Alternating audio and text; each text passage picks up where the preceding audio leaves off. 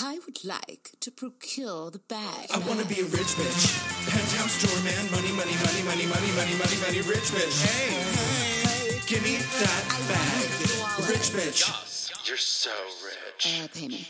Veggie dogs and fried food. That's what I eat. That's what I mean, that's if that doesn't sound like Pennsylvania to me, I don't know what does. You know what? Bless her.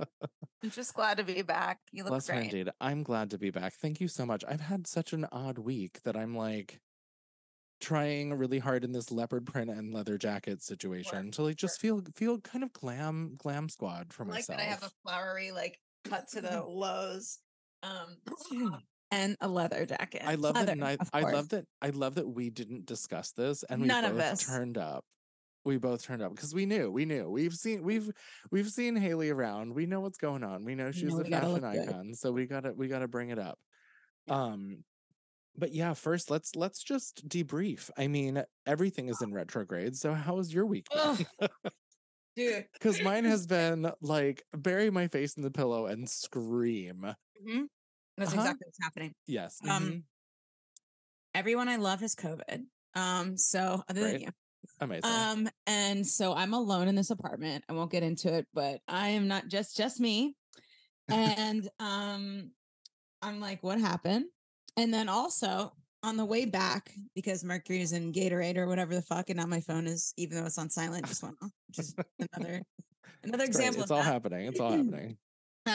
Driving back to the city, which should have only taken about 2 hours and 45 minutes, turned into 5. And half the back of the car fell off while we were driving on the highway. So wait, fell off? Yeah, like the bumper panel, everything. And what happened was we were going very fast and some like crazy big truck came up next to us. And there hasn't been an issue before, but you could feel the wind tunnel of it all. And all of a sudden you heard, and I look around, I look at the mirror on my side. I don't see anything, but I know it's from that side. And then and then 10 minutes down the road, this old couple's like, you have a sweatshirt hanging out of your car. And Dorian's like, I don't know. Why would we have that? But okay, let's pull over. We pull over. It's not a sweatshirt, BB. It's the corner of the bumper off completely, dangling. And so I was like, great. And we're still in Pennsylvania. Oh my God. So he duct taped the shit out of it. And here we are. Well, I'm glad you made it back safely, because that ride back is like, even though it's like a straight line, it's kind of treacherous in the sense that like it's just a lot and everything looks the same, and it's really hard to stay awake on that road because it's just like, I mean, let me count the times I've almost fallen asleep on that drive back in the day. But like the mountains of it all, the mountains of it all, and then you hit New Jersey, and all of a sudden it's just like road in 85 lanes. Mayhem. Yeah. So, I mean, I'm so glad to be back. I had to get my credentials for the booking I have till the 10th.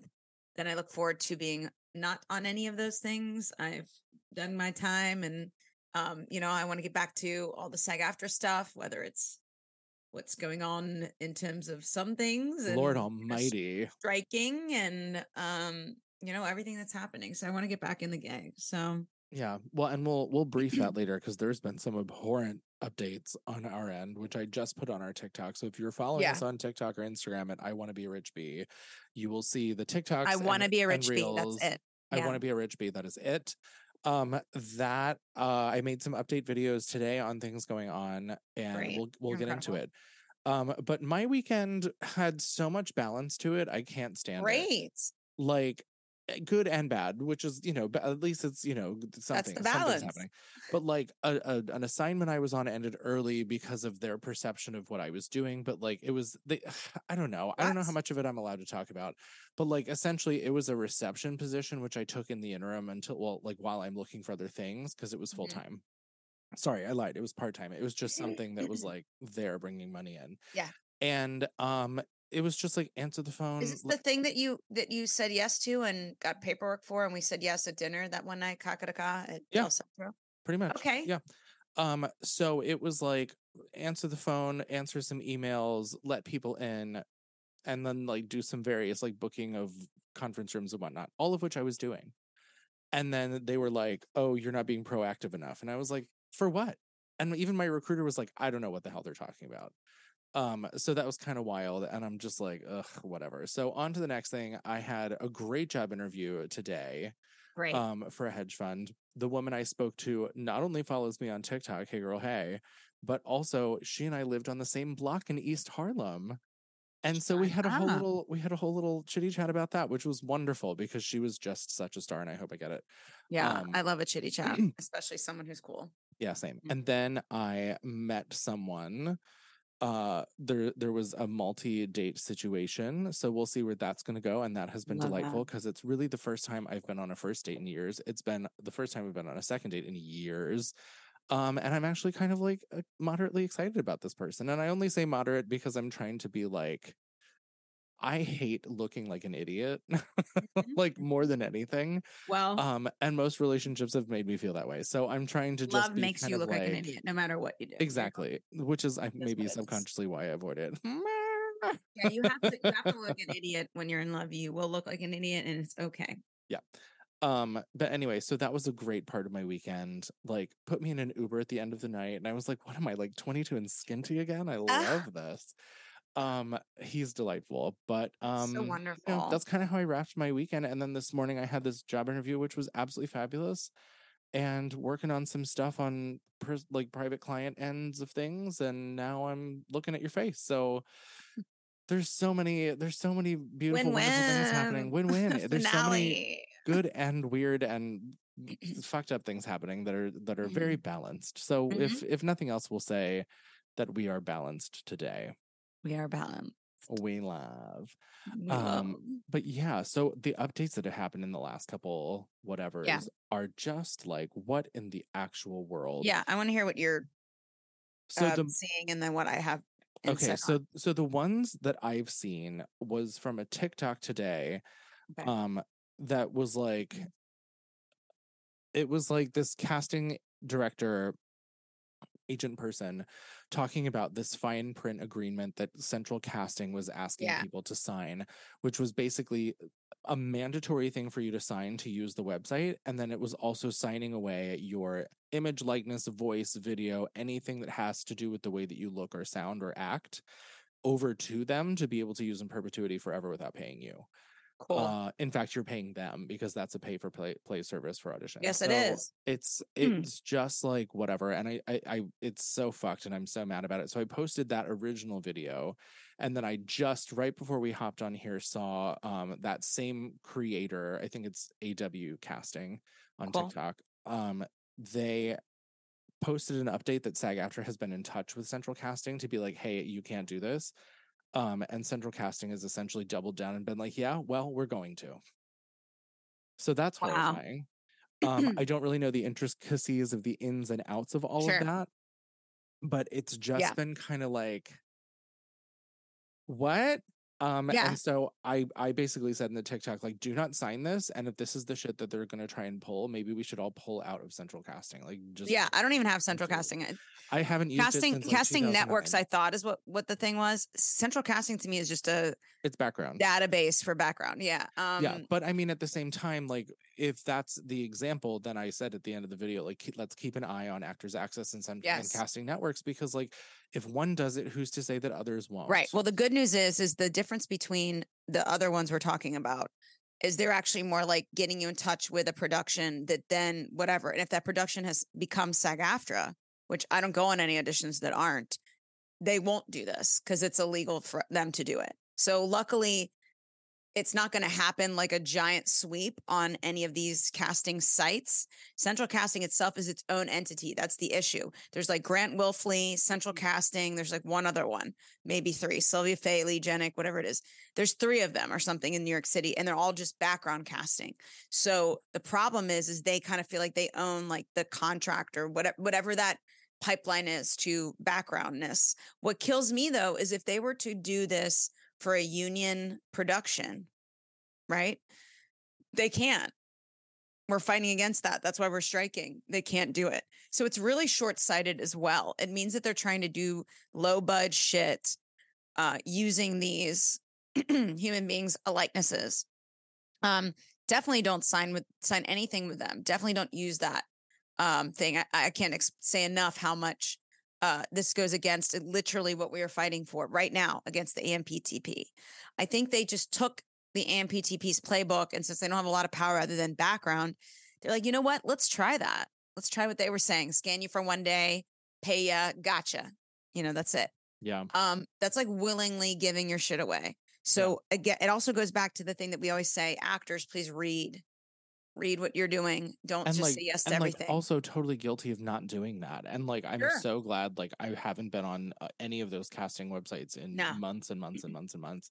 And so it's just kind of like any kind of shit that they're going to try and pull with that is like not on my radar, but seeing that, I was like, oh fuck, like they're trying to circumvent some shit and get around what's happening to like make a money grab of some kind. Yeah, and it's really disingenuous, and it's obviously like non-union shit. So it's like there's nothing they're making that's going to be larger budget or in the big scheme. It just sounds like they're trying to take people at a time where their money is dwindling and they're not working and doing this weird scam bullshit to steal their identity and do that. It's a tactic. It's so creepy and weird.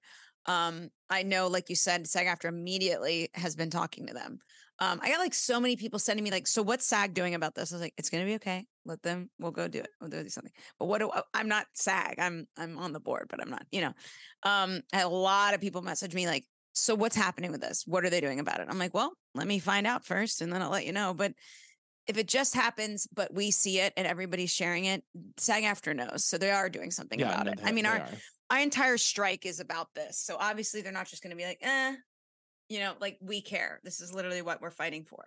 Now, I think because we are, union, we are a union. And when you're non-union, or I like to say a pre-member, it's a little harder to protect you because you're not a member of the guild. Yeah.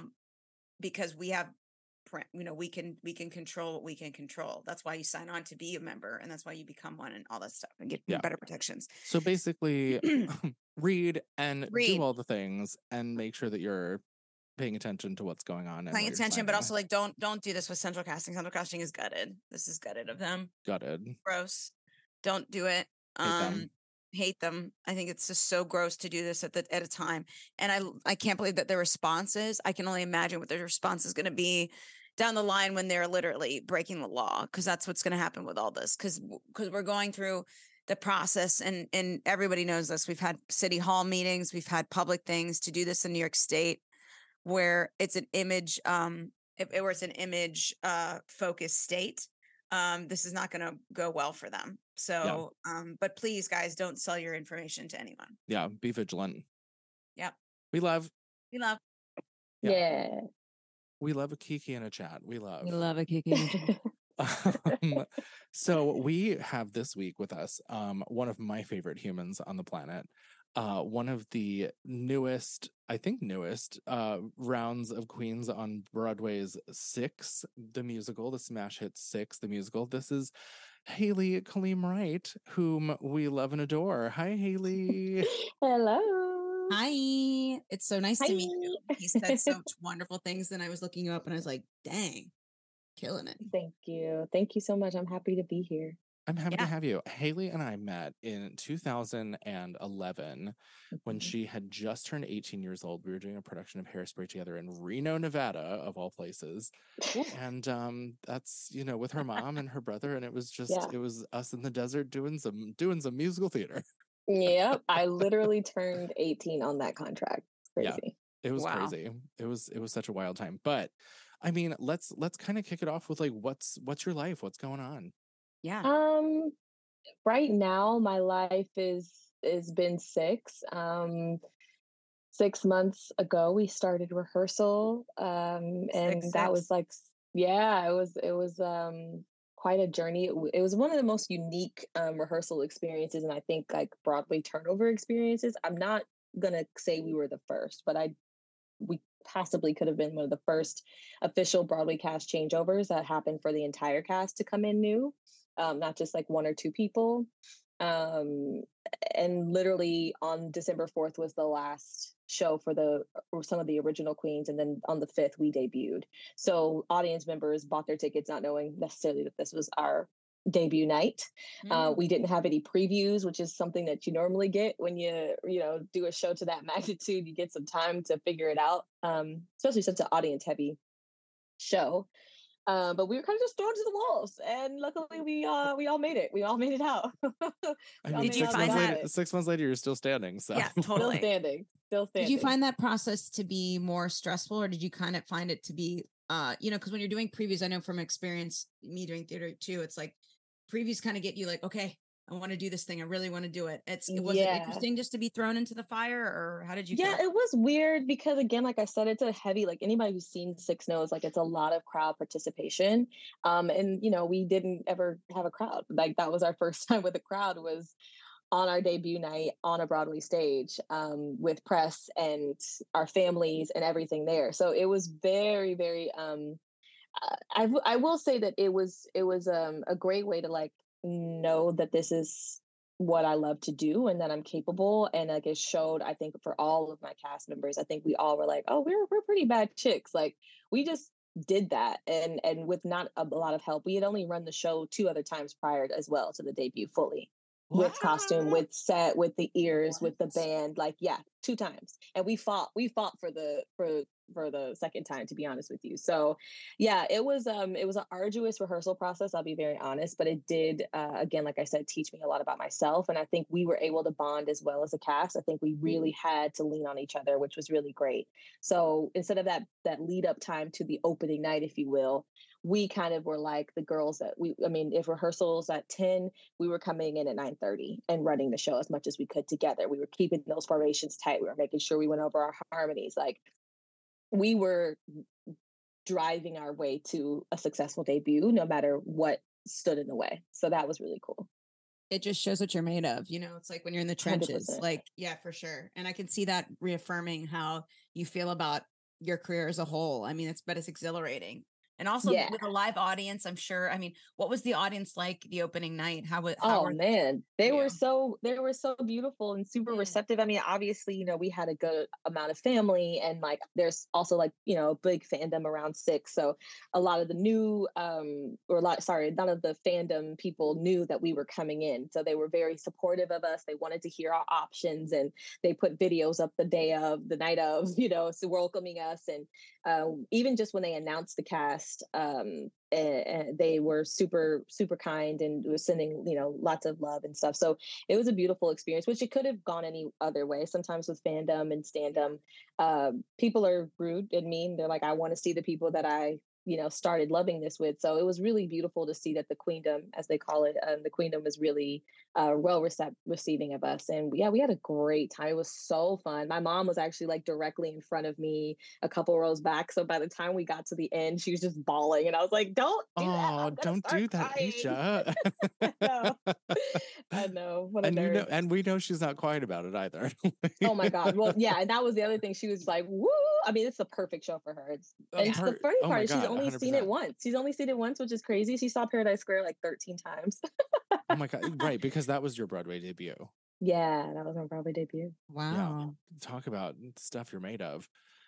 Truly. My Lord, to get through that.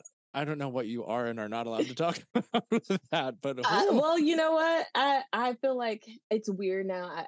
Anyone who is like in the theater world, you may have heard about Paradise Square and all of its shenanigans. But I think now, just because I was a part of it for so long, so many iterations of it, I have like a lot more positive memories about the show than negative ones, which is like beautiful to me. Mm-hmm. That I've been able to process all of the other stuff and kind of compartmentalize and take away with the people and the experiences and the laughs and the joy that I had from that show. And that was my Broadway debut and my principal debut. So like, that's like, it's very fun. I still fondly think about that show, even though it was a bit of a hot mess at times, a lot of times. Well, and that was that was really only on the back end too. That wasn't like so much the forward facing. Cause I mean, I saw you in the show. I saw the show. The show was great. I had a good time there, and the music was wonderful, and the choreography was great, and the story was great. So like all of that you're inferring to is all behind the scenes producer nonsense stuff. Exactly. Which if you Google for 10 seconds, you'll find out all of that. 50 articles. And we don't need to go into it. Yeah. But I mean, Sarah had kind of said something about like what you're made of, and I know that that's a thing that you are very proud of, and I watched a lot of that story arc in your lifetime go by. So if you want to tell us a little bit about what you're made of, and essentially I like mean, your story of coming to New York and all of that. yeah, I think, for me, I think my favorite word would probably be resilience. And I definitely think I'm definitely a definition of resilience, and like just to keep pressing forward. I mean, you know about that with your surviving of cancer, super resilient in that manner. And basically, after we finished in Reno, after we finished working in hairspray, and me and my mom looked at each other, both performers, and we're like, let's go to New York. Let's go try this out. And it just didn't quite kind of work out the way that we thought it would. Things quickly, fell out, and we wound up being unhoused, found ourselves in shelters in New York City and just trying to figure stuff out. And with a lot like a fast forwarded version, just because I feel like I have talked about my story not ad nauseum, but just a lot.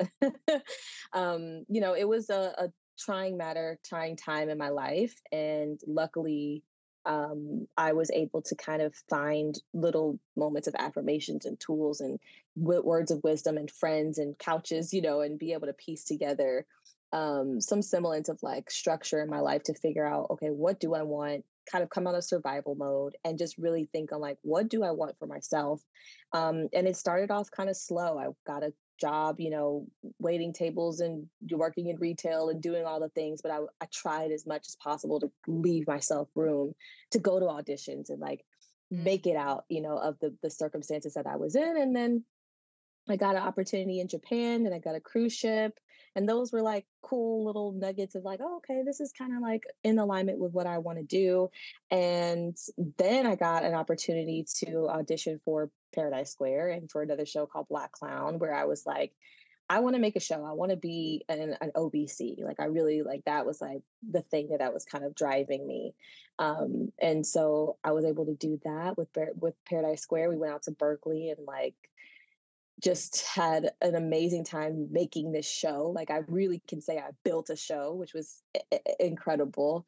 But I feel like all of the lessons that I learned being unhoused and being in the city and going through such like rough, like real rough times, like it helped me bounce back for like career stuff and musical theater stuff. It's like, okay, I've got to do a lot worse. I can handle a rejection. I can handle not hearing back from a casting call. I can handle going in for the seventh time for a show and still not getting it. Like I can handle those things because I've had to traverse way worse situations.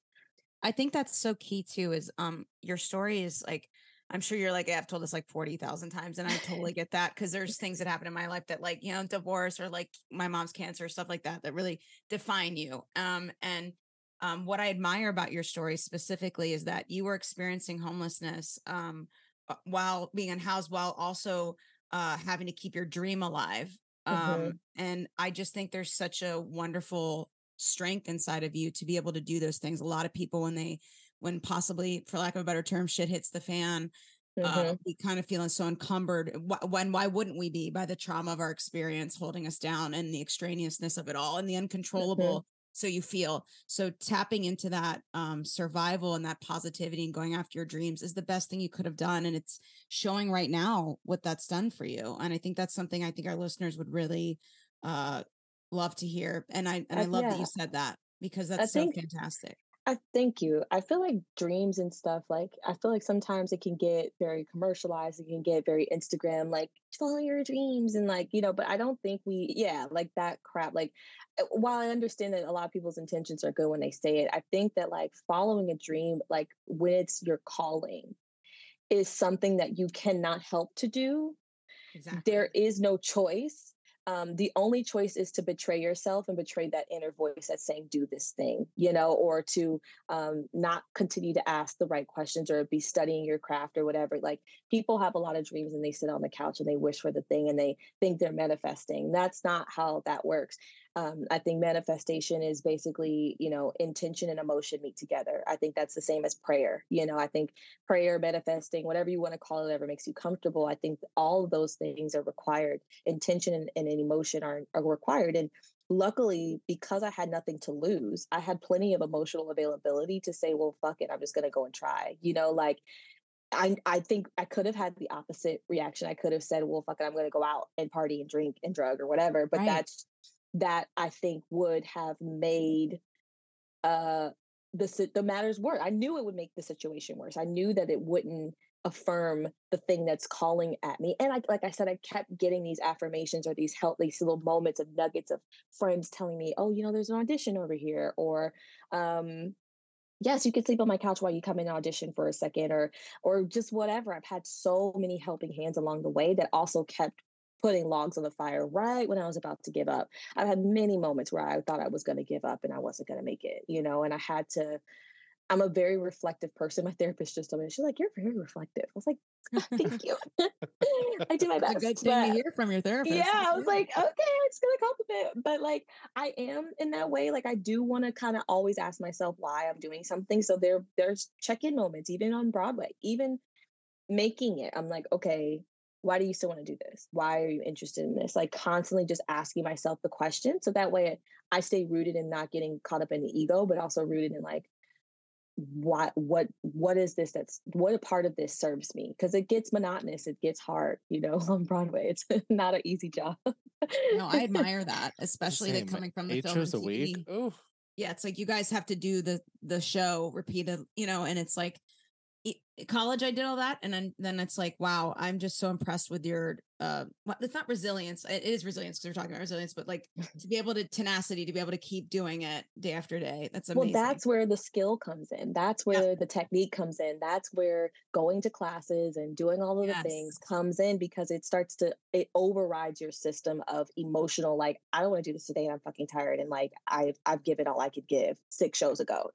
like that's where your technique comes in, and studying your craft overrides all of those other the human aspects of you have that professionalism that carries you over the threshold each time. Yeah, well, and it's also like, especially, we all of us have done this to some degree, but like when you are doing a show or doing a thing repeatedly in the rehearsal process, and then when it's finally up and going and whatever, you just kind of get to a point where your body just does it for you. And like muscle memory, for sure. That's the technique and training, but it's also the muscle memory of why we have rehearsal, so that like if you're on stage and you're having like a 50% kind of day, you can still give 100% without having to think about it because it's already there.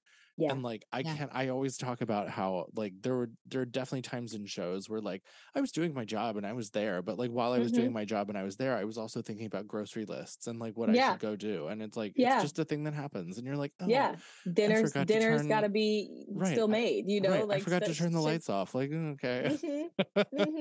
Stuff still has to happen. Life still is happening. And I think it's I think about this often, like watching all the Renaissance tour videos. I'm like, I wonder what Beyonce's thinking about right now. Oh like God, I know she's not like, like I know she has moments where she's like, oh, I hope the kids got, fed, or the new Chanel perfume or whatever, whatever rich people think about. But like I'm sure that every performer has that, and I think we also have to give ourselves grace for that too on stage, because I used to beat myself up like, oh my God, I was thinking about getting ramen and not present in the moment, and like maybe I did bust up a line a little bit and I didn't say something perfectly, but like again, we're human, we're not robots. And I think I would love for our industry to shift into maybe a different system that allowed us to be able to stay present for the amount of time that we are needed. But that's a whole other I love that. Whole other show. Although no, I mean, really we do talk about about like innovative ways to change the industry that could benefit those of us who are in it in any capacity. And I mean, I always think that having an A cast, B cast, like they do with kids, like if you're having a bad day, tap out, or like just make it so that you're only doing 4 shows a week.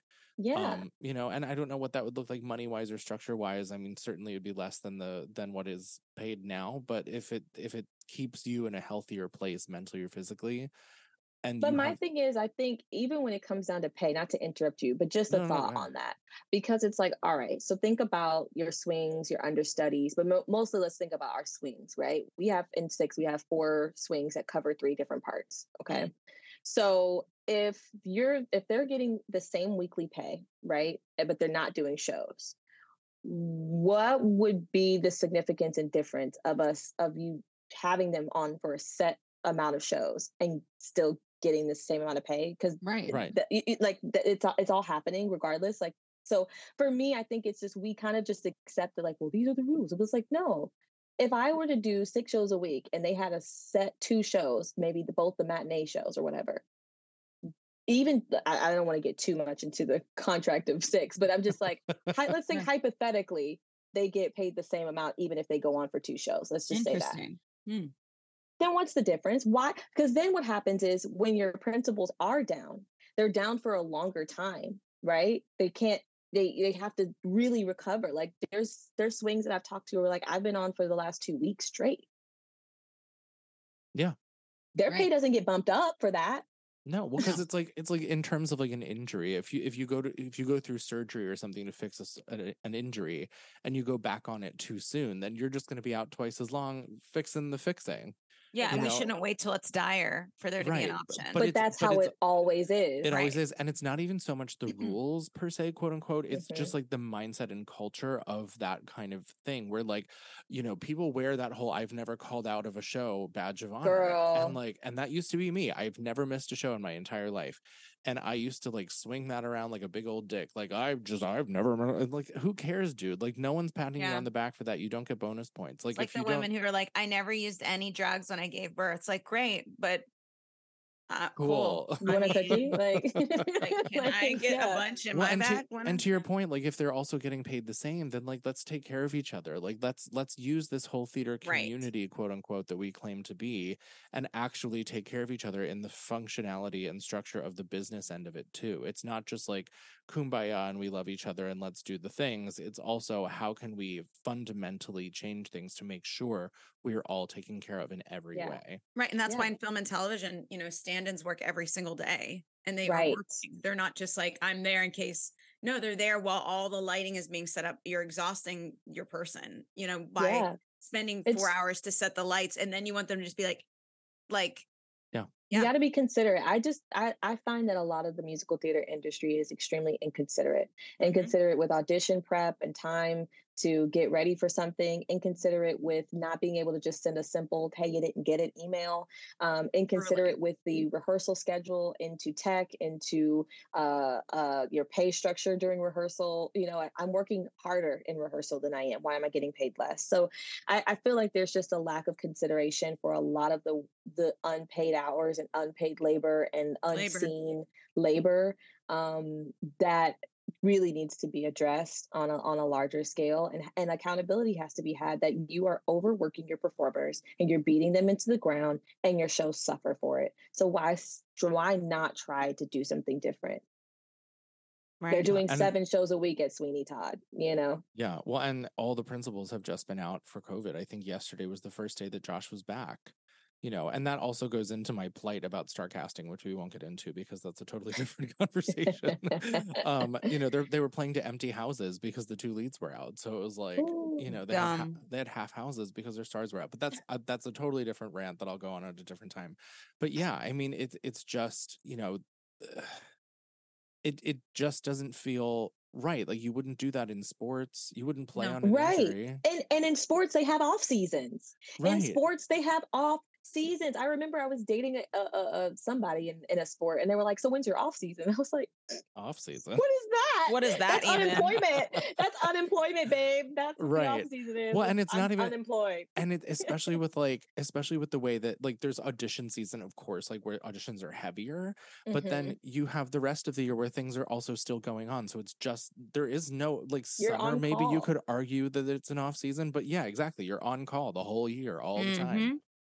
I don't so it's like, and then and then you get a contract and you sign this year contract, and then you're just expected to work every single day except for that one day off, and never take a day off and never get sick, and and the guilt and the shame of like not being able to do stuff. It's a lot of stuff that we need to relook at and kind of re-examine and see where all of this guilt and shame comes from, and who benefits from us feeling guilty and shameful, who benefits from us feeling like we can't call out, who benefits from us waving that flag around if I've never called out and all that stuff. Like, who really benefits from that? Because it's The not producers.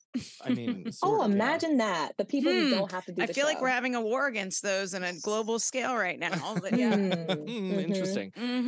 Labor. Hello. Yeah. Yeah. Well, I also think it's multi generations of being told that you're replaceable, you're a dime a dozen, we don't need you, and you should be lucky to be. You should feel lucky to be here, which like is also true. However, don't treat me like that.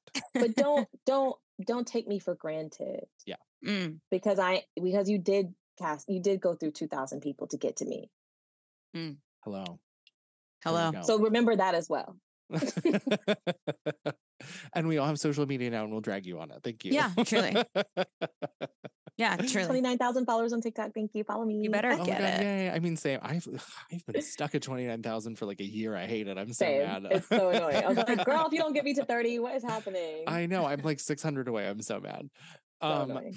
But actually, I do want to kind of harken back a little bit to what you had said earlier about like the things that kind of got you through the process of like moving to New York from Reno and then being unhoused and then making it to Broadway. Like, what are some of the, I don't know if you want to call them like mantras or affirmations or whatever. What are some things that you actually like actively did or thought or wrote down or used as tools to kind of get you out of that or keep you in a place where you could be in that? I did a culmination of things. I got really, really lucky that at a young age I saw The Secret, which I know is like, I know is like such a like oldie but good. Like to me, it's a goodie. You know, it's still like because I know people kind of took it and were like, "Well, I want a Lamborghini," and it's like it's not really about that. It's a little deeper than that. But I was using The Secret to kind of just test and see what was available for me in this big old universe, right? So I actually watched The Secret in a shelter. I rented it from a library, rented it from a library, and I watched it, and I really watched it with intention. I was 18 at the time, and I remember if you guys can remember the movie, if there's like a certain point where they would talk about the thoughts of your like you, and they had this imagery of like it whooshing like this orb essentially like from your brain into the environment with like great power and great force. Great visual for me. I'm such a visual person, so I thought about that imagery, and me and my mom named it the whoosh. And so we'd be like, okay, we got to whoosh this, we got to whoosh ourselves into a better situation. So funny enough, like watching that, because like in the shelter system, I don't know if it's changed now. This was like in 2013 or 14, but I remember you couldn't have an AC unit. So obviously in New York in the summer, it's super flipping hot. And so I would go to the Lincoln Center Library and I'd bring my journal and I'd sit and you can rent a computer there too. So I'd rent a computer, I'd have a journal and I'd sit and I'd journal and I would try to whoosh good things for myself. I wasn't quite into what we call scripting. I wasn't into that quite yet, but I was getting there. I just need to journal my feelings and like try to sit with like, what do I want to do? And I'm not gonna lie, sometimes I sit at the library and just watch YouTube videos of like expats. Like, so I got really into like Korean K-pop. I got into trying to learn Korean. I was teaching myself Hangul for a certain point in time. I could read and write in Hangul because it's actually a pretty easy language to learn the alphabet of and learn the phonetics sounding of everything. And so I would till 4 or 5 in the morning, just sit and watch these expats who live in Asia, who travel around from all the Asian places. They go to Korea, they go to China, they go to Japan, they just pop around. And I was learning so much about Asian culture. And I really was like, I want to do that. And then subsequently, like a couple weeks later, my mom was like, hey, there's this audition for Universal Studios Japan. And I booked it. I got it. And I went to Japan. That was my first acting job after Reno. First acting job was in Asia, in Japan, completely living for free, got a house, got a this, got a that, and the way that it happened was crazy because it was like, I knew that I wanted my family to still be okay, right? Because I have a little brother and my mom. And so I wasn't in New York alone. So it was like, okay, I want them to like be okay, but I still want to go to Asia. So like each month we hit a milestone. Like we got an apartment, got a job, got an apartment, got a car, and then I left to Japan. Like it was like everything had gotten set up to where they were good. And then I could really like fully enjoy myself and immerse myself in that place. And I turned 21 and 22 in Japan. And that was like, I just knew that was proof that like I had whooshed it, I had done the thing of like mentally getting out of my way of like the things that I wanted. I had called it to me. And that was proof, but I did a lot of little things along the way of like, I would just always like imagine the subway doors being open when I come down, like, and it would, just to like strengthen my mind to universe, like path, just to strengthen that muscle. And then like I would imagine going into the audition room and like seeing people smile at me and like feel like it was genuine. Like I would visualize that happening for myself. And then as I got better, I feel like now where I'm at is like, if I think the thought, it's done. If I feel it and I think the thought, it's done. But from 18, I'm going to be 30 in like 2 weeks. So this has been a long practice. But yeah, I used a lot of my woo-woo magic of The Secret and scripting and affirmations. I love affirmations. Yes.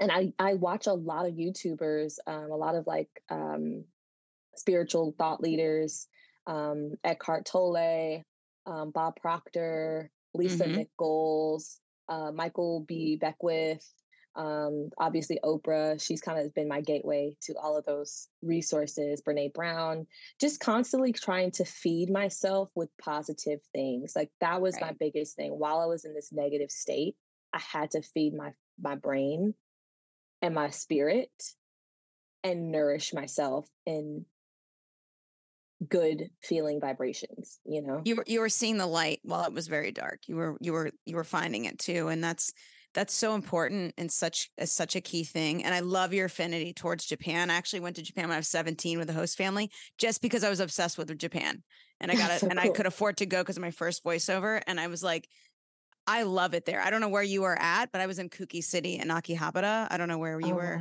Okay, I haven't been there. I was in Osaka. Oh, dude.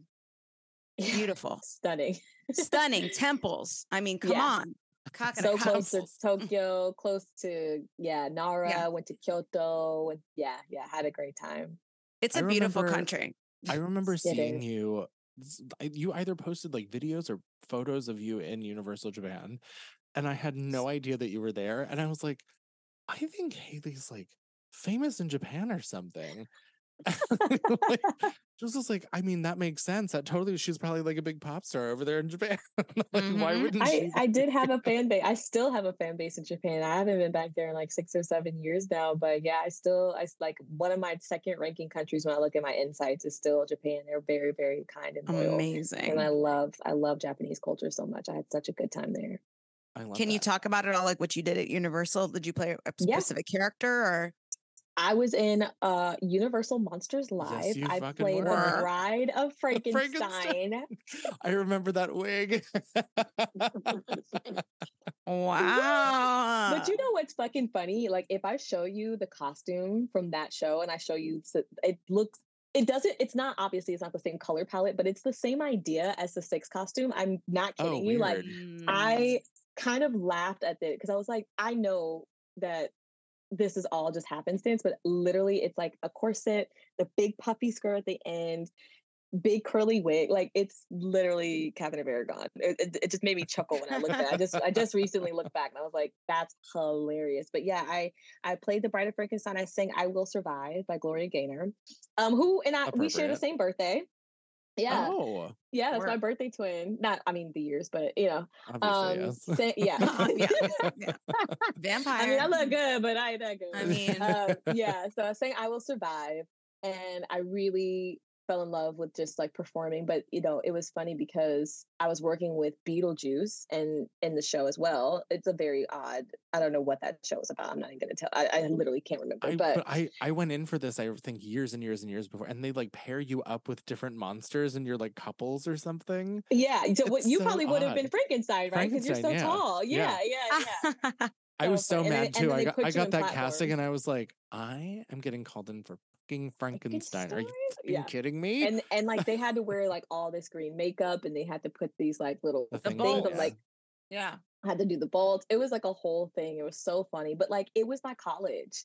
Like Japan was my freaking college and it was lit. Like I Yes. loved it. Like we were famous. Like we definitely were famous there. People wanted our autographs, our pictures. They wanted to know if we were going to be in like clubs and stuff. I was performing my own music and like doing my own shows out there. Amazing. Yeah, it was incredible. It was incredible. And then the second year I did an atmosphere show, which means I was like performing outside. And we did like a pop R&B medley. So I sang like Shake It Off by Taylor, and I sang like Break Free by Ariana Grande, and I can't remember all the other songs, but those are the ones that come to mind. Please talk about your original music stuff. Like I remember all of like the first iteration of this and how it changed over the years. And I think that's part of one of the reasons why I thought you were famous in Japan, because I saw you performing in clubs, doing your own thing that wasn't the Universal Studios show. And so that was just the assumption that I was like, oh, like Hailee's over there with like a record label or something, getting famous in Japan. No, okay, so doing my original music was actually nuts because Japan let me get like my stage presence, you know, like I really was able to gain my independence on the stage from having such an audience that didn't even know what I was saying. They don't know, you know what I'm saying? Like I couldn't make a mistake really. Right. As long as I sounded pretty decent and looked pretty decent, I couldn't make a mistake. So I started writing music in New York. I actually got a record deal when I was younger, before I left New York, but that fell through. And that was kind of the thing that catapulted me to have to think about where I wanted to go next. But was that the place that was like, I want to say it was like West 43rd Street? So it's actually weird. So this is another one of those like weird moments. So it was at the Observer building, which used to be like a paper, the Observer, which was like right on. Oh, sorry, it was right on 44th Street, and sorry, hold on one second. Yeah. Sorry, my family. Okay. Anyways, but yeah, it was at 44th Street and 8th Avenue, and that is actually where I signed my record deal. And we rehearsed at 6 in the exact same building. Stop it! Wow, nuts! I went up there with you one time, didn't I? I'm sure, because it was like such a cool thing. I was like, "Come to the studio," Yeah, you know, yeah. because And they had a we met up for rooftop like and lunch or something, and we went up into the studio and like walked around, and then we saw Jeff Goldblum on the corner. work. Yeah, like it was literally like everybody and their mama was at that, because Diddy had a studio there, and so it was crazy. It was a really cool moment. But Right, so you can see how I would think you went to Japan to go be famous. I mean, yeah, exactly. I mean, that it was my escape plan. I mean, it really was a lifesaver for me too. It was like a parachute, you know, a new lifeline. It gave me a new start, you know. Mm-hmm. No, I see that. And I also like how as your journey goes, I mean, as performers and artists and those of us living in this cuckoo cuckoo world, this crazy city also, stuff I'm talking about, I did 4 years ago. I was like, well, how did I get here? And then you talk about like 4 years from now, like, how did I get here? And it's such a saying yes to the things that give you life, that give you these opportunities. People don't know what that's like until you're in it. And so I think it's really cool how many things that you've done to take you to the next thing. Have you ever done The Artist Way? Oh, that's so interesting you said that. I actually started reading that book, and then I had to stop because I literally was like, I need to be able to commit to this. I bought the journals, like I literally have the journals. I just need to start. And you know, okay, I'm going to just ask you this. Are you a journaler as well as doing morning pages? I got really in my head about like, how do I do morning pages, but like also journal and like do what I do when I journal, but also like, will morning pages take all away my journaling? Like I got very in my head about it. Yes. I think what happens is it's just like everything else is relinquishing that control, and that what's going to come out of you in the morning might itch that need to journal. But then sometimes there's days where it's like that stream of consciousness was straight gobbledygook, and I love that for me. And that's what got me in the morning to go like, girl, what the fuck? And then later I was like, I'd love to like just really talk about how my day went or like where I'm feeling right now. And like sometimes your morning pages are that. And that was more often than not where I would do the morning pages and it would just be like so primal just coming out of me in the morning, that I wouldn't feel the need to journal as much. But I still had days where like this huge thing happened. let me talk about that, or let me draw this thing or see how I feel. So to me, it was when I stopped caring about whether it's going to hurt this or affect that. I was like, let me just see, does it make it even more vibrant and interesting, or what does it do to it? Because either way, they're all in you. If you want to journal, you'll be able to do it. But I did find a lot of times my morning pages were the things that I probably would have written. And it was just more, to me, it was almost more honest, because it was just stream of consciousness as opposed to like what I want to put down. If that makes any sense. I love that. No, that's super, super helpful. And now I'm going to get back started on it, because I really got so in my head about that, and like it kind of just halted the whole process. But it changed my life. It changed my life. I went through like I went through a really long relationship. It was over a decade, and then a divorce. And I was very blocked creatively. And I was like, what am I doing? Like as an actor, I was doing pretty well, especially film and TV stuff, but I wasn't writing like I used to. And then the Artist Way kind of cracked open this whole thing, and I ended up writing 2 shows. I ended up like getting a show on Amazon. It all was because of it. Like it pulled it out of me of like a hole, or just like the negative space. And this was all, also during the start of the deep lockdown pandemic. This all happened months after, but it was like all during that time where I was like rebuilding and just being myself. And highly recommend. There's even a sequel, Walking in the Artist World, or Walking in the World. But yeah, I highly recommend it. It honestly changed my life, like in a crazy way. Can't wait. Because when I hear about your secret story and I hear about stuff, it's like the same kind of trajectory I was on, where I saw it a long time ago. It's like, how do I apply this? Very interesting. Started to manifest things, was like, what? And then when the Artist Way came to me in a time where I really needed it, I was pushing it away. And then I was like, oh my gosh, I really should just fully get into this. It changed everything. And I keep hearing stories like this, which is what made me get into it, because I'm very like woo woo about life. Same. I love all of it. I'm like, yeah, I'll try it. I want to get into it. The Power of the Subconscious Mind was like that book for me. That was just like, that really unlocked a lot for me. I read it twice. That's how moved by it I was, and I really started to get aware and in tune with my emotional standpoint, and how I'm operating in my emotional place, and then how that looks around me. And like, definitely revolutionized a lot of things for me. But I really want to try the Artist Way, so that I'm actually super appreciative of you asking me about it, because I definitely was I started to listen to it, and I wanted to get the physical copy too. But I got in my own head. I got really in my own head, and I needed that clarity. So thank you for that. Of course. I will release into just letting it be, and whatever the morning pages are, they are, and my journal will be my journal, and that's it. But sometimes they're beautiful. Sometimes they're gobbledygook. It's just what it is. And I have to I have to release to that, because I'm a weirdo. Like I have 3 different journals. Work. I have a spirit journal. I have a mind journal. Sorry, 2 different journals. I have a spirit journal. I have a mind journal. So I guess the third being the morning pages is like, I was like, now wait a minute, Hailee, like, what are you doing? There was a book. I'm trying to find it on my phone. I can't find it. But there was a book that you recommended to me when we were doing the American Horror Story thing that you were reading. It was probably The Power of Subconscious Mind. Is it that? Because I was rereading it. I think I was rereading it at that time, or maybe that was my first time. Yeah, because I think I got the audiobook to that, and I started to listen to it. I don't know if I finished it. I think I finished it.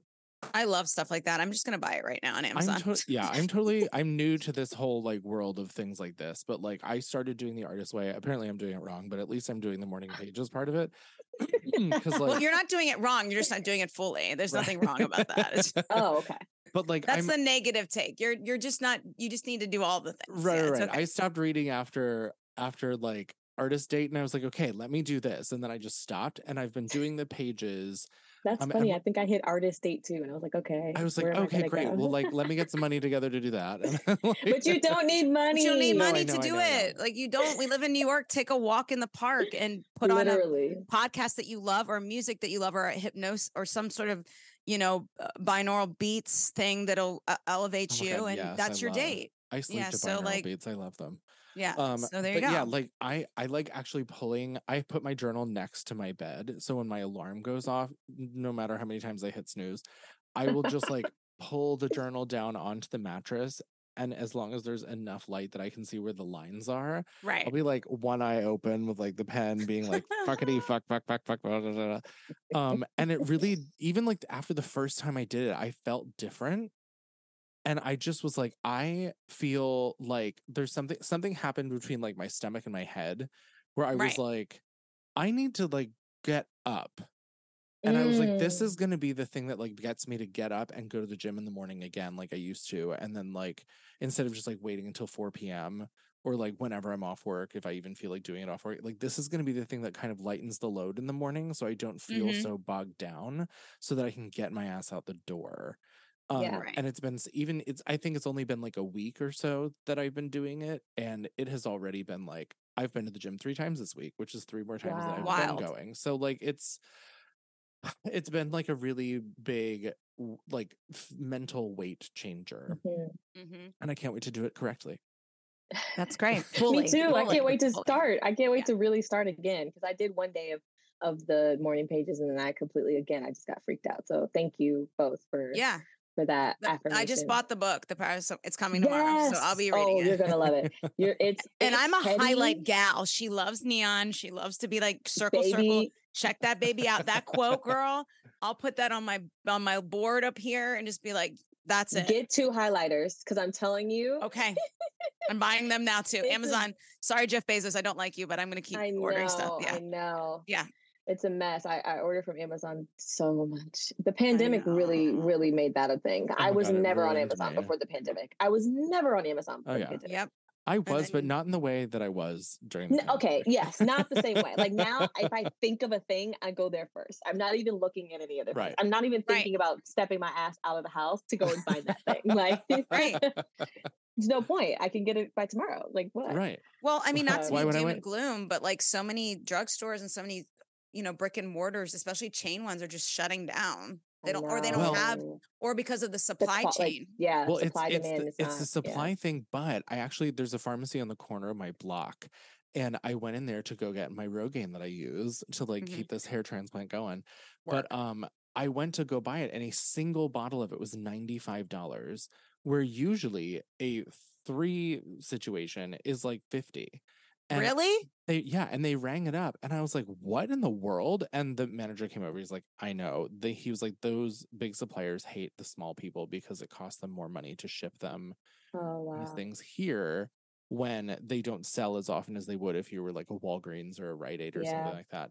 And so really, like, they're getting screwed by it's less the supply chain, but it's the willingness of the bigger corporations to be flexible with smaller companies, because it's going to not make them as much money and cost them more. Which is just gross, because like I literally said, I was like, "I'm sorry guys, I hate to say this, but I am going to have to buy this on Amazon." Yeah, like that's the worst feeling. It's the worst feeling, but all of that said, I'm the problem, it's me for sure. Hi. Well, the system is the problem, but I'm part of, you know what I mean? Like I'm that's the thing. That's just really trying to survive in this shit. Exactly, with surviving in this, like you almost can't help but just be part of the problem, because if it's the cheapest option, I gotta do what I gotta do. Exactly. Yeah. So really quick, we started this conversation and I kind of want to guide it into the direction of like what's going on in the future, but like original music stuff, like we've talked about your Japan stardom and all of that. Like, are you doing more stuff now, or is that kind of just like there and it's existing? Is there active things happening? It's great that you're asking me this. I'm gonna keep it 1,000. It has been so difficult to get in the headspace of making music because of so many blocks and traumas and things that I've experienced while making music, which is really, really sad, because it is my first love. Songwriting is my first love. But I have to really like sit with my journal, sit with myself, and kind of come out of like that old thinking and mentality of like, I've just been so mistreated when I've recorded music, whether it's just someone not sending the files the way that they said they were, or not completing the mix the way that they said they were, or the quality not being up to speed, or like just creepy men in the studio. I've just had so many weird things, but I will eventually get to make my original music. I feel like it will probably happen after 6. Just because 6 is so all encompassing, and like I just don't have the space. And I'm also I'm looking at my career in a bit of a different way. I think I would really love to have my music synced into like shows. Like my new dream for myself is like to have my music playing under a scene that I'm in the show. Like I think I don't think I'll well, let me not say I don't think I'll ever, but like I'm not interested in necessarily like trying to go tour my album necessarily. I don't really Yeah. know if that sounds like a desire of mine. However, I would like to tour and do my own concert. You know, if that does that, you know what I'm saying? And if I 100%. have original music, I throw that in there, but maybe it's like in the style of a cabaret kind of Yeah. that goes Like around and going the Idina Menzel route instead of the Beyonce route. yeah, because I feel like the music industry is not I don't know. I feel like I'm working my ass off in the acting world and I just want to keep like going in that route and like be the best overall actor and entertainer that I can be. But I'm always going to love music and like once I get over those blocks, who knows, maybe I'll have a number one hit or something one day. But right now I'm like it's cool. It's all pieces of the puzzle, right? I mean, like we talk about this frequently about how, you know, like the example I give is like cancer sucked, but like without that, I never would have been able to be where I'm at now with the book and the podcast and the adaptation and everything else. So like where you're at now with Six, like if the goal is eventually to do your own original music and whether you find like an MD or an A&R that puts you into some kind of licensing deal or whatnot, like that'll happen because you want it to. And this is just a big step up for you then to take the next step to that. You got this. And also, like you've shown examples to us, and we all know this. And I'm saying this as a mirror to myself. I have to remind myself that things change like that. There's going to be a time where all of a sudden you're like, "Wait, I'm so ready to do this right now. I don't know why. I don't know how. I got through this block. You know, I'm really excited that you're doing the Artist Way, and I'm really excited that you are a journalist, journalista, journalista Frank. Yeah. So I literally like have a box of like 14, I don't know how many, 15, 16, 17 moleskins that I've just destroyed throughout, like, you know, and it's so important to, it really does untap that stuff. And I find blockages like as I'm writing, like, why did I say that? You know, it's like stuff coming out. So I think always holding space for yourself as you do expertly, it seems, but knowing that you're not going to want to do all the things all the time at a time that seems convenient. It's just going to happen where you feel like one day, oh yeah, I'm ready for that. Let's go. Yeah. You know, I just want to be synonymous with like greatness. And I want people to hear my name and say, ooh, that girl can fill in the blank, you know, whatever they know me as, you know, that girl can sing, that girl can act, that girl can dance, that girl can entertain, whatever or that girl is a philanthropist. She's popping in her philanthropy work. Cause I'm big on that. So like, yeah, just I think I'm in the place of like really trying to put roots in the industry and within my peers and amongst my community of like, there's just certain names that are synonymous with greatness and certain names that you like anticipate watching what they do next, you know, and I really want to earn that place in people's minds and hearts, you know.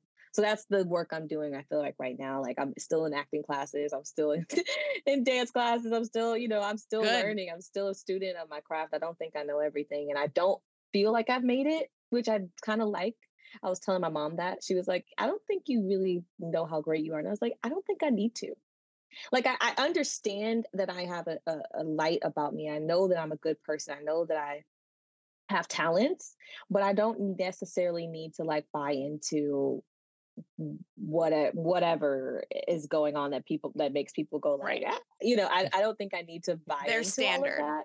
Yeah, their standard of what that means. What does that mean? I have my own. I got my own barometer of like things. I'm like, I had a performance at Broadway in Bryant Park that, you know, went really viral, and I before it went viral, I felt really good about it. You know what I'm saying? Like I came off stage and I was like, I think I did good. And you know, and my mom was there and she was like, girl, you did that. I was like, okay, cool. That's enough for me. You know, you sure did. That little like sidewalk across the stage.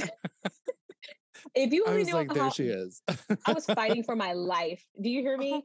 I was fighting for my life on that stage. It, first of all, was so freaking hot. That was like at the peak of the heat wave, right? In New York. And then two, the stage was so slippery. I was in my Laducas from Paradise Square because yes, I took the shoes. You better, as you do. That's the least as one does with their own money. But I took those Laducas, honey, and we did our sound check, and someone has a video of me in like my scarf and glasses doing sound check. Like it's really slippery on stage. Just having a moment, like I looked so unhappy, but I really wasn't. But I was just shocked. I was like, "Fuck, it's really slippery." So I knew it was going to be slippery, but I felt like because I was so, I'm performing now. It's not just sound check. I was like, "Girl, please don't bust your ass." No. So those like little, that trot to the other side is a plant your feet, plant your feet, plant your feet, hold yourself up, don't slip. Because I was slipping and sliding all over the thing. I don't know how you can't see it in the video. It's actually crazy. I did not clock that at all. That is a multitask queen right there. Yeah. I had to go straight to PT afterwards, y'all. I'm not even kidding. My body was like gripped up because I was holding because I slipped a few times, and so I like triggered my ass cheeks to my back to my arm. Like it was a thing. Relatable content. I'm gonna get to it. Yes, get it. I get it. You're like, I'm fine. Whoa. Wait a minute. Just kidding. I mean, listen, not that this is even comparable, but that was me after I went jet skiing because you're just like braced on this thing the whole time. And when I got off, I was like, ow. Like my body's like, girl, I thought you were about to get beat up. Like I thought you were fighting. I didn't know. We thought you were going to bite the dust for real, like hit the ground running. Yeah. Yes. Oh my God. That's so well, funny. you know. And if I would have fallen, I would have looked cute getting back up. So it don't matter. That's really one way or another, it was going to go viral. As long as you look good while you do it, whatever. Right. It would have been like the 6 cast Scarlet Takes a Tumble moment where like Aragon goes down. I refuse. Not on that day. I needed that to go right, which I was I was really proud of that performance. And my performance at the Juneteenth concert where I did Don't Rain on My Parade. Oh my God, that was so good. That was a fun one. That was so good. And that was my first time singing that song ever. Like literally ever singing it and also that day. I had not sang it like prior in sound check or anything. So yeah, again, it's like my how own dare you? I know. Wow. Scary. Raw talent. I like to challenge, like that's what I get off on. I like to challenge myself in that kind of way. Like, if I feel like, I'm scared, then it's like, okay, I want to do that. Like I want to do a play. Like I need to do a play. Oh my goodness, I know, right? Yeah. Preferably at the MTC theater, since I could just conquer all of those theaters. There you go. Get it. Right, just stay in the row. Yeah, just like why change my commute? Yeah, exactly. Make it easy for yourself. But I mean, listen, I know that you're aspirational to be amongst names of great people, but to me, you already are there. You know, like you're one of those people that I've had the pleasure of meeting in my lifetime. Of all the regrets that I have of like my performing career in theater and what I should have done and could have done and whatever, like the people are the things that are the piece of it to me that I wouldn't change a thing. And you're top of the list right there. I mean, you guys were some of the only people that came to visit me while I was in the hospital. And you know, I like keep an eye on you, you know, I keep like a big brother eye on you. Always. And we've just always stayed together. I mean, you helped me write my first resume. You helped me literally write my first resume. We made up so much shit on that resume. And I was like, Edward, I don't know if I can I lie about this? I was like, whatever, you're smart. No one will know. You can sing that song without practicing it in front of a live audience. You can do anything. I mean, literally in the middle of Times Square. Like that, those were good times. But I really do mean it. I do keep an eye on you, and I'm very proud of you. And I don't really have many words beyond that, because it's just awe-inspiring how far you've come in like all the peaks and valleys of it all. I can say the same for you too, baby. We were praying for you in that hospital bed. We knew you were gonna come up out of there, and we just wanted to cover you with love. And I'm just so proud of where you are. I'm happy for you, and I'm so excited to be, you know, on your show and just watching you do your thing. I mean, same and likewise. Yeah, I just have really enjoyed talking to you, and I really do find a lot of the things you're saying really resonate with me.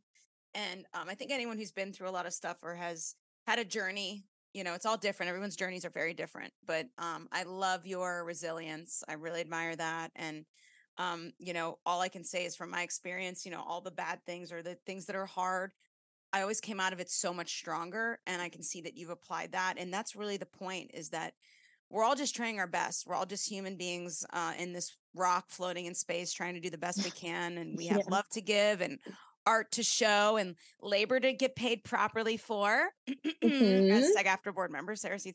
But what I'm saying is we have all these things in our lives that are so beautiful. And it's wonderful that even through the dark parts, we learn so much beauty. We learn so much about ourselves. And I just have really admired hearing your story, and I thank you for sharing, because it's not only inspiring to me, but I know it's going to be inspiring to so many people who hear this and thank you. will want to watch you continue to rise. So thank you. Yeah. Rise up. Rise up. I love it. Do it. Yeah, that's great. Well, Hailee, I'm proud of you. And this is real rich bitch behavior. So keep it up. Truly. Keep it up. Truly. Like, and I promise I will come see you in 6 soon. Yeah, and I want to come see you. Let's go together. That would be really fun. Let's go. There we go. There we go. When are you back in? I'll tell you when we're not recording. Great. Copy. Okay. Love that. All right. Well, then let's not be recording so that we can have that conversation. Thank you guys for listening. Where can we find you, Gal? Where can we find you on the interwebs? Like, where can we? Yeah, I'm on Hailee Kaleem Wright on all platforms. I'm mostly just on TikTok and Instagram. I'm thinking about making a YouTube channel, but we'll get there. It's a thing. Yeah. Thank you. Thank you. Thank you for listening, everyone. Leave the money on the table. You're so rich. Pay me.